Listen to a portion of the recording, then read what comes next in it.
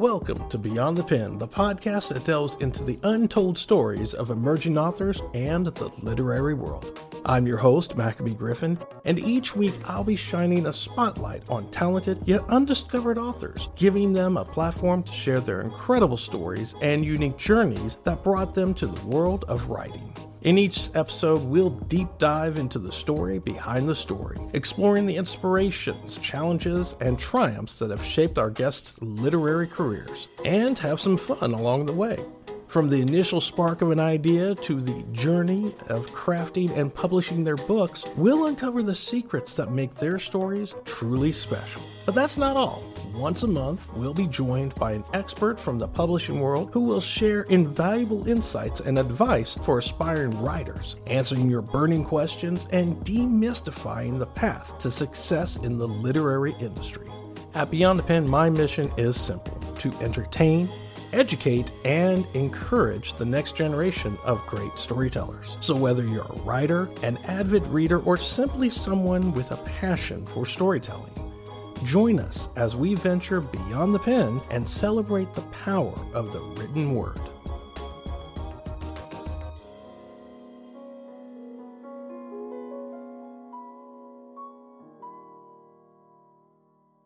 Hello, all you happy people, all you great book lovers out there. It is I, the boy, the man, the myth, the legend in my own head, storyteller, story keeper himself, Mr. Maccabee. And I am going solo this week because our lovely Chelsea is on vacation up in the mountains and won't be back until next week. But that's okay, because we keep this train rolling down the line of storytelling, of developing and understanding where authors are coming from, what they're dealing with. And today we are dealing with a story that is very much based off of you could say, a joke, really. The joke is, an old woman walks into a bar. No, I'm serious. That's actually not only the whole joke itself, that's the title of the book. An old woman walks into a bar, and it's by a young lady by the name of Deborah Shouse, and who has graciously explained to us in not so many words that we really, really need to stop showing ageism towards our elders instead of learning from them, unless we're missing all the gems of wisdom from them.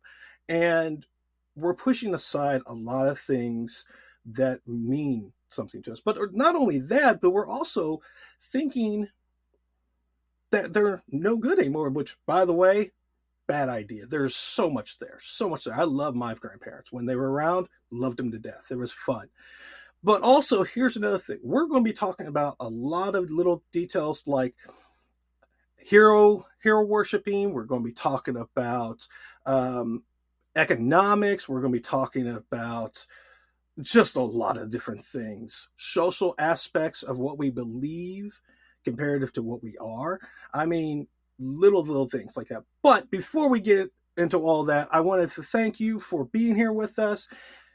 If you like what you hear, like, subscribe, share with everybody so that we can get these authors up and running in front of the mainstream people and start telling these stories instead of, the things that are on there now. Anyways, I digress, and I bring up Miss Deborah Shouse. Hello, madam. And you are muted, so be careful. Hello, Maccabee. So happy to be with you this morning. Oh, I'm so happy we could do this. We had a little bit of a tidbit yesterday that we were supposed to record, but that's okay. We are here. We are live. So, Deborah, please introduce yourself to our audience. And if you would, tell us something that they don't know about you. Well, I'll tell you that people are often surprised when I tell them I have an MBA and I use it only in emergencies. And that is because when I dropped out of school to get married, and when I went back to school, I was in a very practical mode. So I got an MBA.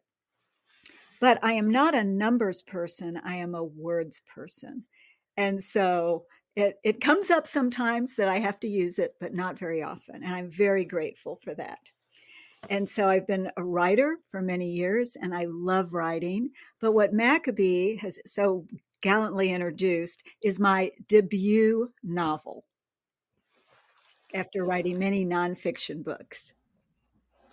And when she says that, I mean, she means it. She has over 10 books that she's written, not only for herself, but also for other people as well as a ghostwriter.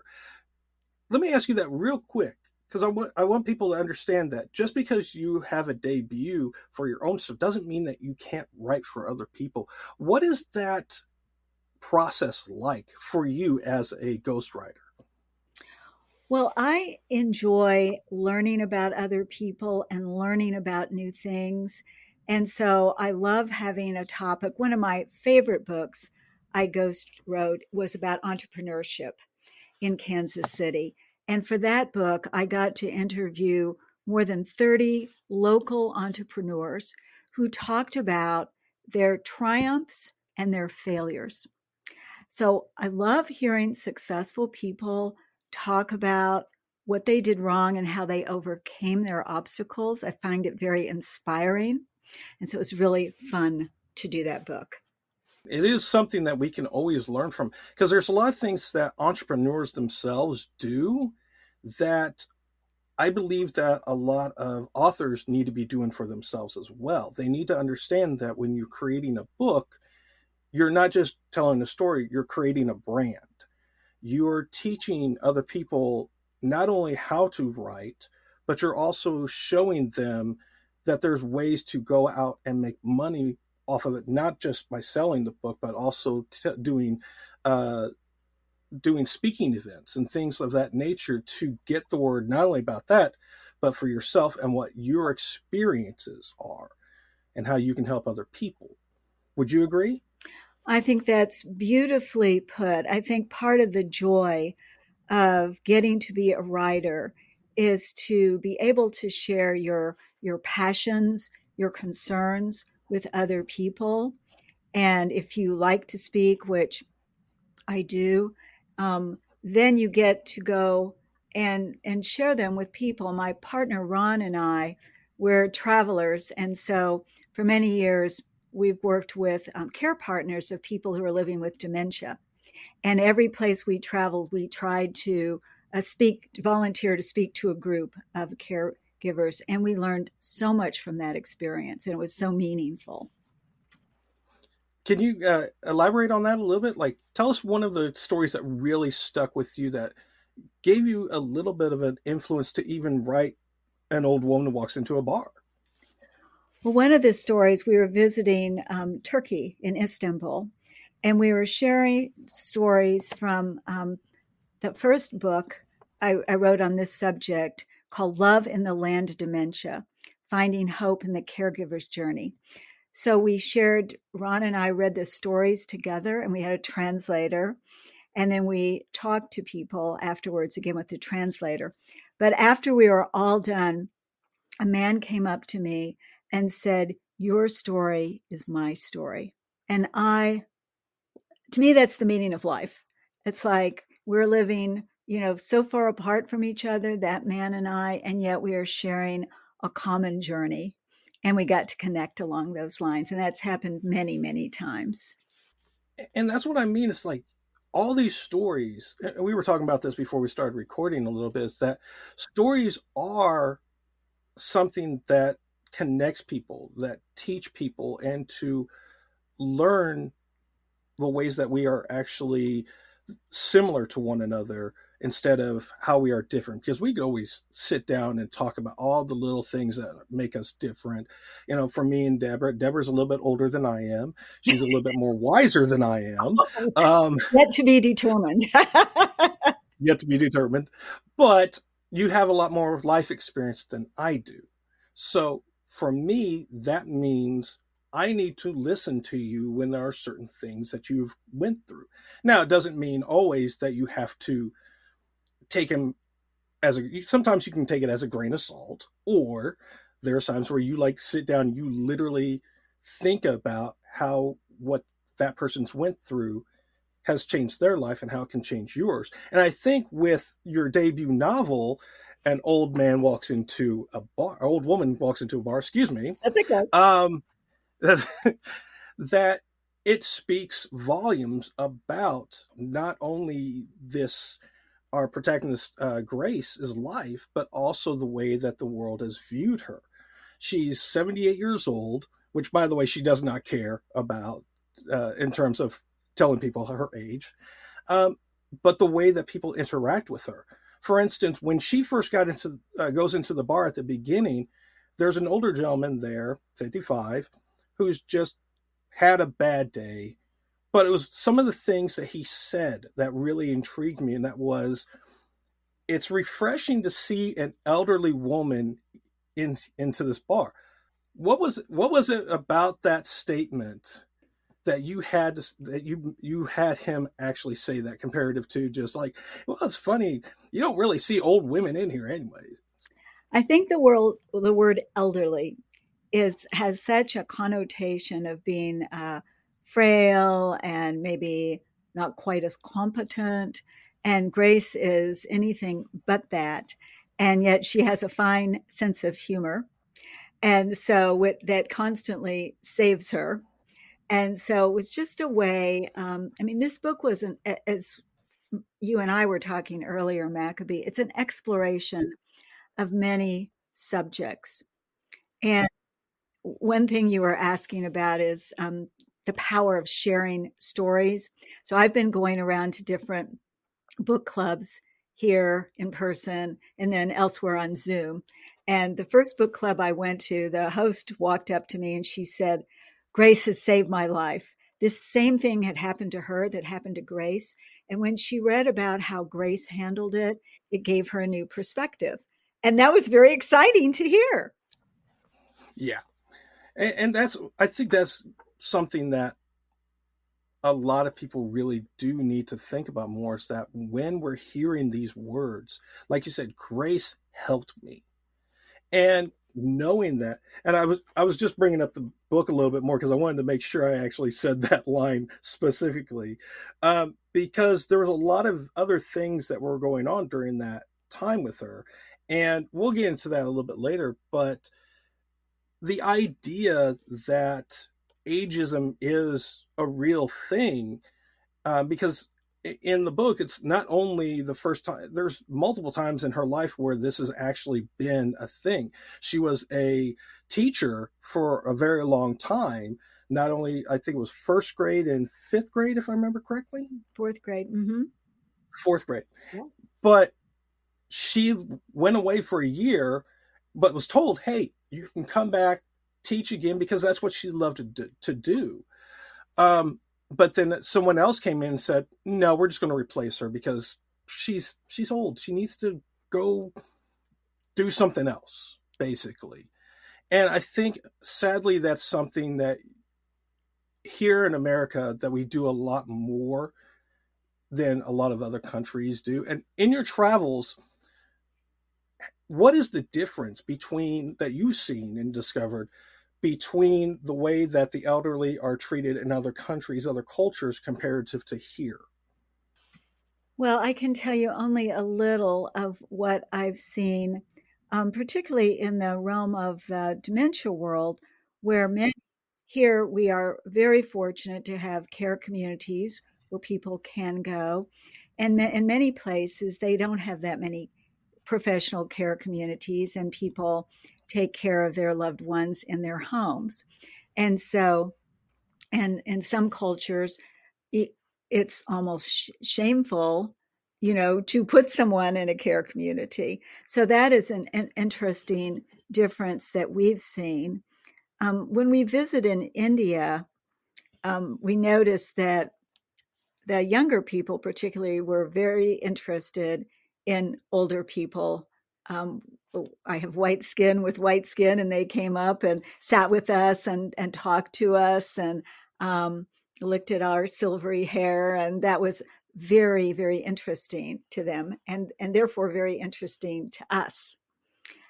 And so that's a few of the things that I have observed. But I've also observed that just the caring of and for people who are going through something difficult is deep and consistent across all the cultures that I have visited. Yeah, I was just thinking about, my son is going to summer camp right now. Every day the bus comes and picks him up from the house, from the bus stop and everything. But there's a older lady that's brings her granddaughters in there, and they're probably, I would say, 7 6 7 years old, but they're always respectful of her, like abuela, abuela, abuela. And it's really funny. And here's the other thing I thought was interesting. It's like the little girl is always riding her bike to the bus stop.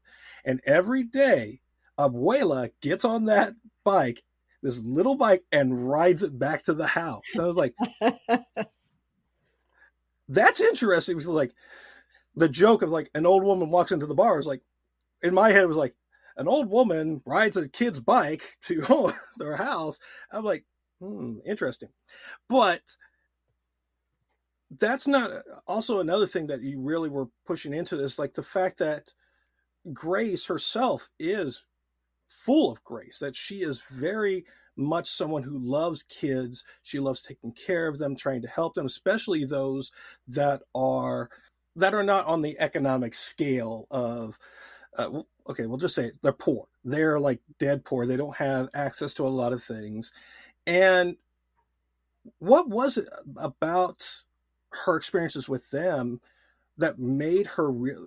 Was it just because she was at school a lot and seeing this all the time? But what was it that really made her say, we're going to start a program at our church for these children?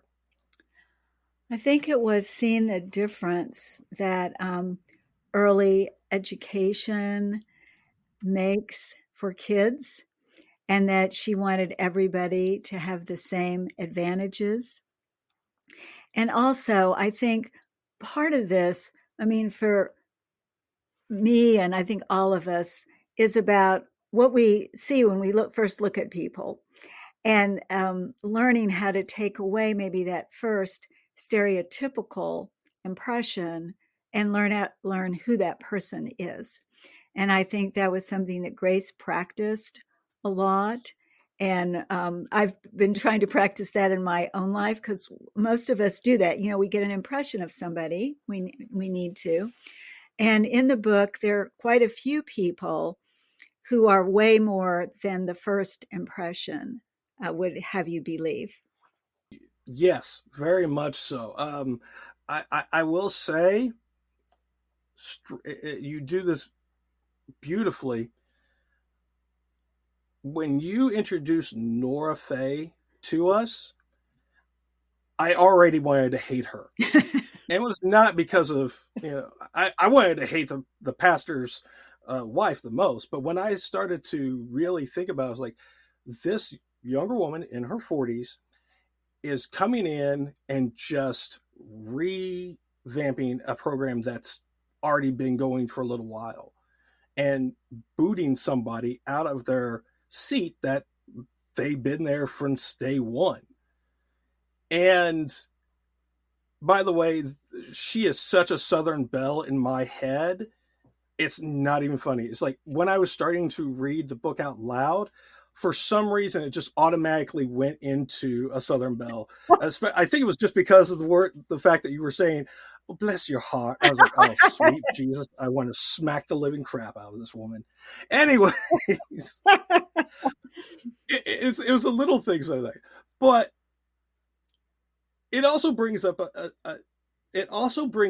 the idea that there's other things involved in this. There's these little secrets, little dark secrets here and there that she has that we're not really noticing too much at the beginning, except for when she takes Grace into the office and she's got this Southern belle demeanor on, and then all of a sudden that one little split of a flick of the hair, it's like, no, we're not Southern belle anymore. We are like New York stockbroker.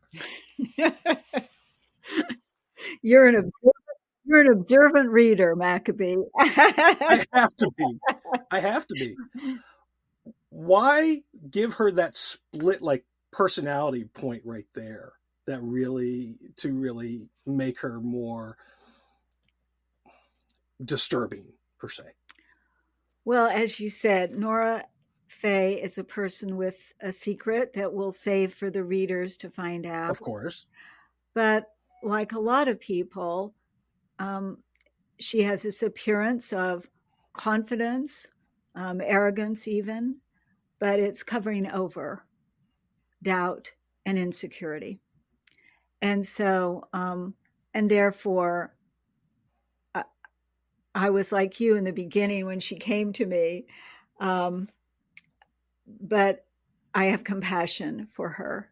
And I think that's part of this, is that there's something in everyone, almost everyone, we can have compassion for when we know enough about them. And I would agree with that because, storytelling is meant to relate various personality types and backgrounds, no matter what role they are within the story, to the reader that says, show a little bit of understanding of where they came from and what they're about and why they're making these specific decisions. Because when, again, reading the book and going over these characters in my head again, there's almost a comparison between Nora Faye and, to me, honestly, Sheila, who is, for everybody else that's reading the book, when you get it, Sheila is a young lady who grew up loving, I can't even say loving, it's like enthralled with Grace's son, Corey. But there's an idea of what obsession can become comparative to what it truly is. Because when I compare Sheila and Faye, Nora Faye, there is a comparison of there are masks, there is pain there.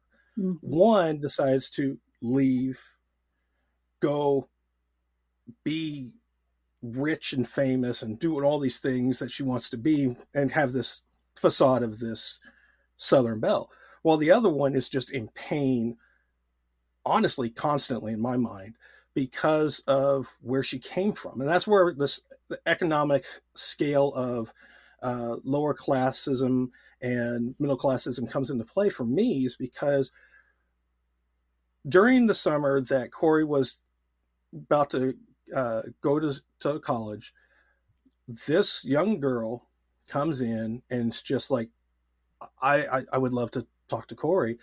And Grace, being Grace, is someone who is like, he's getting ready for work. He doesn't have time for a relationship, but she allows her to come in anyways and just have these conversations. Was there something there in Grace's mind to say, this girl comes from a bad background. I just need to give her some type of hope that, someone's there to listen to her, or just try to connect and understand where she's coming from? What was going on through those conversations that Grace was really understanding that people weren't seeing? I think in the beginning, it was Grace just being kind to a young teenage girl, and also seeing the way that Sheila was putting on makeup that was kind of not very expert, kind of loud, kind of like, pay attention to me. And that she came to have a feeling of compassion for Sheila. And she didn't love Sheila during those early days, but she just thought, here's somebody who needs a place to sit and needs somebody to make him a peanut butter and jam sandwich, and I can do that. So that was her feeling at the beginning. And then, of course, they meet up again many years later. And at that point, she gets to know Sheila more, almost against her wishes. I mean, she wasn't really inviting it, but it's one of those things that happen to all of us, where somebody just kind of barges into our lives. And if we're curious to see why they're there, they can become a very important person. And she does. She actually becomes something very much of like, almost like another, a daughter to her in a way. Mm-hmm. And she wants to like really start to take care of her a little bit more over time. And I want to know what Sam was thinking through this entire summer about this too. By the way, Sam is Grace's husband, who died from pancreatic cancer. Mm-hmm. What was his thoughts of this happening? Was he like, okay, this is going to happen. He knows his wife and she's there to help, or he's like, oh gosh, this girl again. Well, that is a great question. Sam would be thinking, that's Grace for you. That is Grace. Somebody needs some care, some loving, some listening, particularly. Grace is going to do it. So he knows that about Grace. And I think he got used to it and started to enjoy it after a while. Because Corey was already on his way out. Yes. Because he was graduating, he was going to college. Which college did he go to, by the way, in your mind? In my mind, he went to University of Missouri in Columbia. And why? Close, local place. There you go. Okay. I guess that's it. I guess we're going to go with that instead. Okay. But here's the thing about it. I love Corey's demeanor when he, in a way, because he's very much the person, you can tell he's Sam and Grace's child from the get-go, because Sheila at one point was about to be, forced kissed by a muscle-bound football player. By the way, not all football players are muscle-bound. But in this case, he was. But Corey comes straight in, plays the hero, doesn't back down. And now Sheila is just like enthralled with him. And not just for that point, but it seems like this crush is just like something that turned into puppy love and almost like a hero worship in a way. Because then she starts to question, oh, Corey wouldn't have done this, or what would Corey do in this situation? How far do you think she is to being hero worshiping to obsession when it comes to Corey? That's an excellent question. I think it's more hero worshiping, because in the intervening years, she has been married, divorced, married. But I think Corey kind of emerged as the ideal person in her mind. And as a person, as a young girl, reading romances, watching old movies on TV, her father leaving the family when she was, 7 or 8, then Corey comes to rescue her, which is such a big theme in romances. And I think he came to embody the perfect man. And she had enough sense to go on with her life. He was gone. But when she came across Grace again and thought, oh, and Corey's not married, maybe it's meant to be. Yeah, because there is a sense that that's where like the close of that obsession point was coming to mind, because she really she's like forcing, like you said, forcing herself into their lives again, just like she did, way back when. And her ideal views of what looks good, what doesn't look good, still come into favor of what she's seen in the movies, what she's reading in the books, the styles that she found in old magazines, hairstyles that she still wears, which oddly is very strange, but I love it. I like that little quirk of hers, the quirk, excuse me. But let's go into it a little bit further into the way that we have with our interactions between family and friends on what happens to someone after they are widowed, and the way that people are looking at things. Like when Corey's a great kid. Corey's a great, wonderful kid, but he's seen some things that shouldn't have happened, in terms of some of the clients that he has. For instance, let's talk about where he comes in and is working with this family, and all of a sudden, they've got something going on. This little girl is sick. She has leukemia. And a year goes by after this family's going through all this stress. And next thing you know, the dad's out of the picture. Mom and daughter, thankfully, I'm sorry if you had killed that little girl off, I would not have been happy, because that's just mean. But you bring up, before I answer that question, one of the goals for writing this book was that I wanted to write a book that wouldn't depress or traumatize people. And I wanted a book that was real, but that also was generally uplifting. And that was important for me as a writer and a reader, because I was in the mood to read that. So yes, nobody dies. Well, except for Sam. Yes, he's gone before we get there.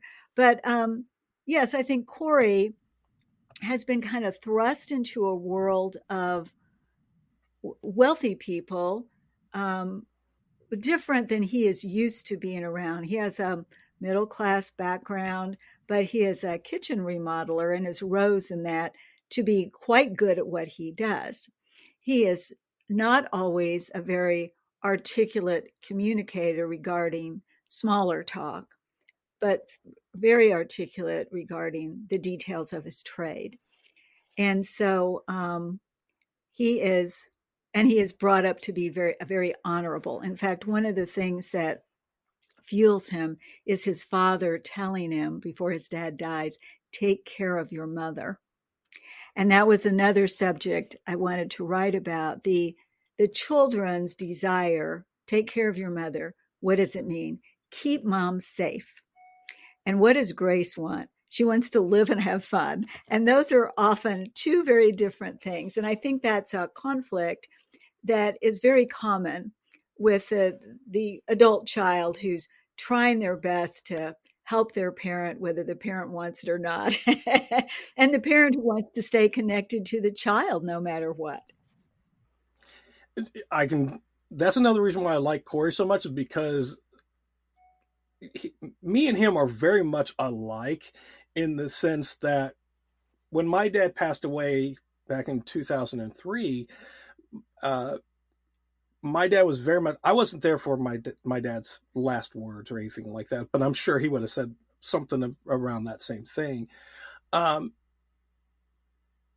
fact is that when your parent is this person that has gotten to the point of their age where they're saying, I've done all the work. Now I'm going to enjoy my life. I'm going to enjoy the wealth of everything that life has given me. And I'm going to travel. I'm going to do all this stuff. Because my mom does that. She's 77 years old.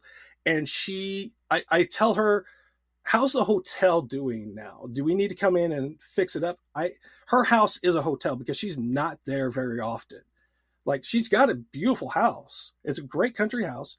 But the fact is that she's never really there. She's all over the place. She just goes there to sleep when she's in town.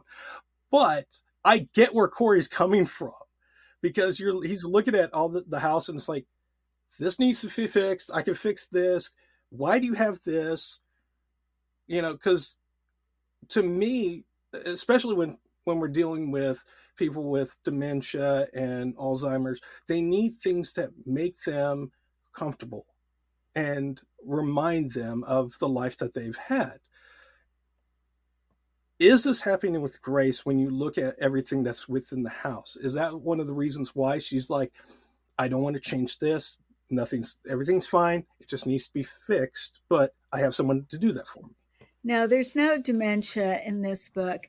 What Grace wants is just to spend time with Corey while he's there. And I think what he wants, excuse me, is to be useful.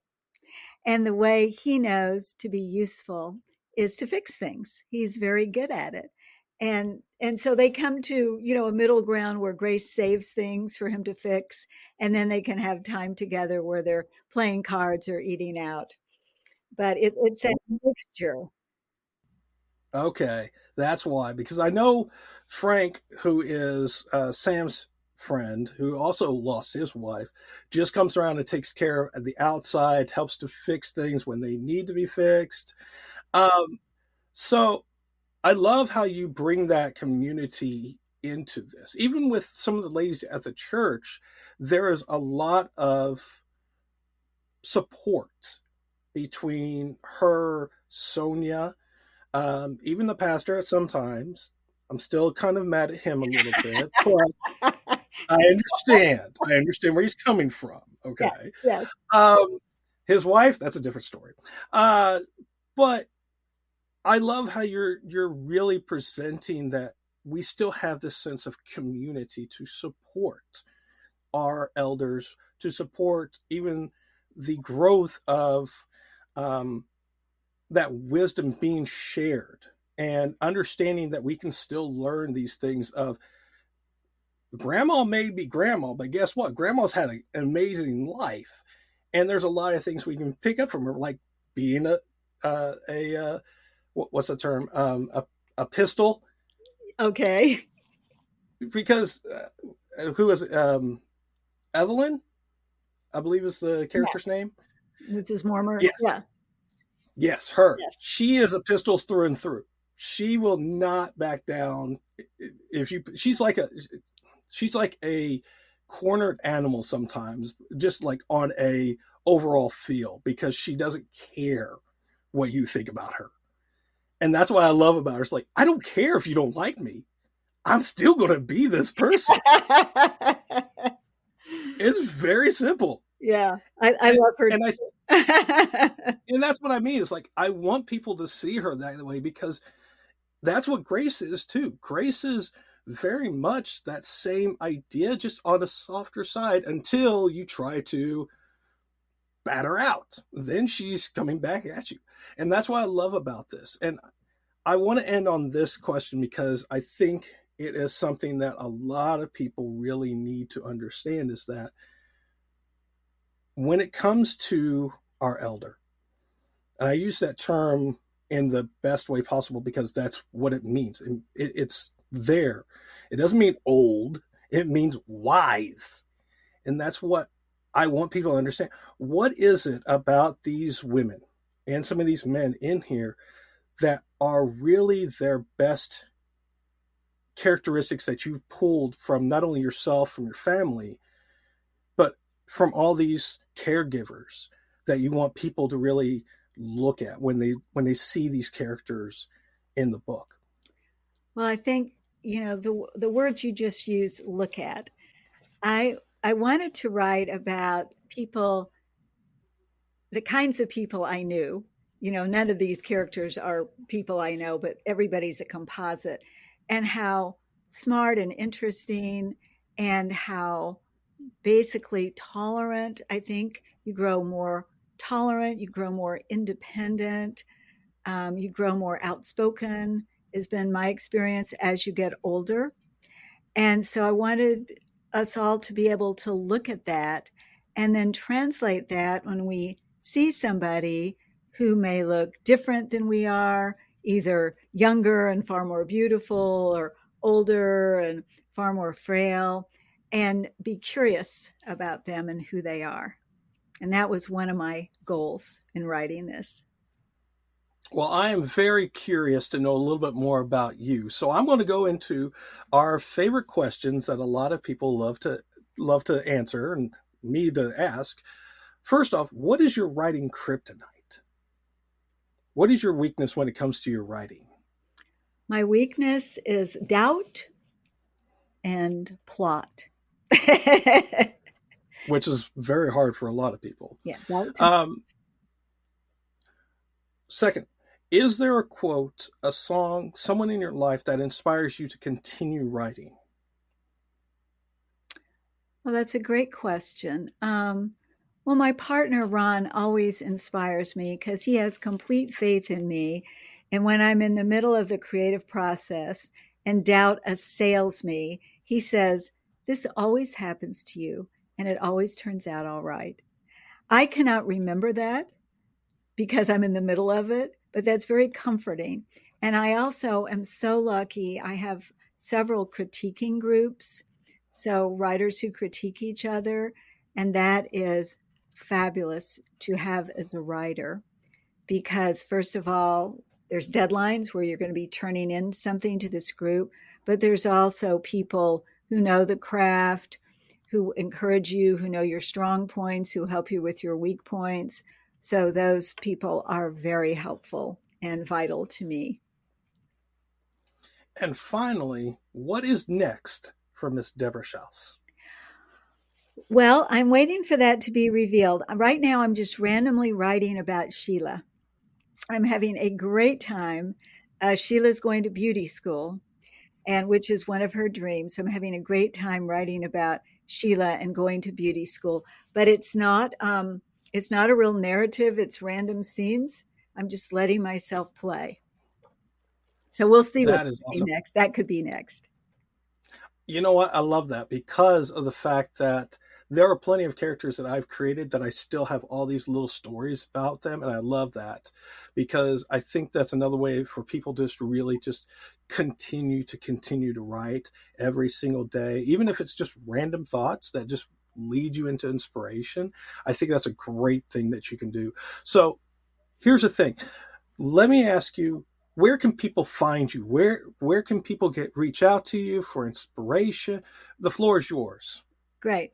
Well, I have a website, DeborahShousewrites.com. And so my email is there. Information about me is there.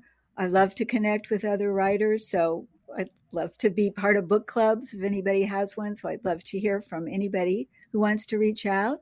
The book is on Amazon and easy to find naturally.